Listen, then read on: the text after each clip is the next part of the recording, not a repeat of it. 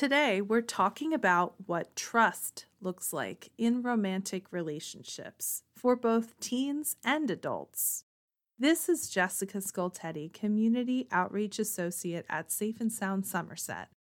We are Somerset County, New Jersey's lead domestic violence response organization, providing services at no charge for survivors of dating and domestic abuse for over 40 years.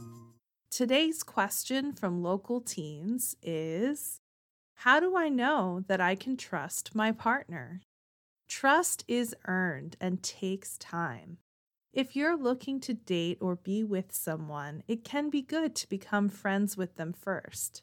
See how they treat their other friends and their family. Are they respectful towards other people? Are they generous and caring? Or are they more focused on themselves and their own well-being? Showing trust is giving you space to make decisions and not holding anything over your head or blackmailing you. Your partner might show trust by giving you space to hang out with your friends and family and to text or interact on social media however you choose. More examples of being trustworthy are respecting all of your boundaries and understanding your right to change your mind, to do anything.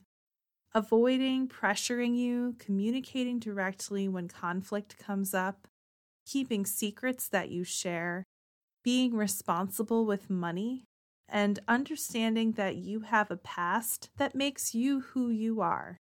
There are also warning signs that someone isn't trustworthy.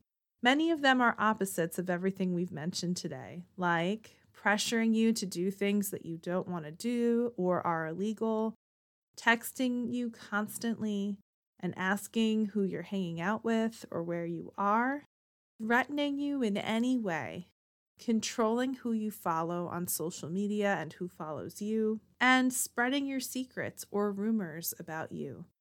If these things are happening, please know that you are not alone and you can leave a relationship safely if you want to.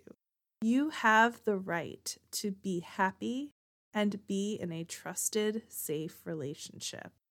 Call or text the Safe and Sound Somerset 24/7 hotline at 866-685-1122 for supportive listening and information. Want to ask Ava a question? Visit our website at www.safe-sound.org/ask-Ava. Thank you for listening today. Join us next time here on Ask Ava.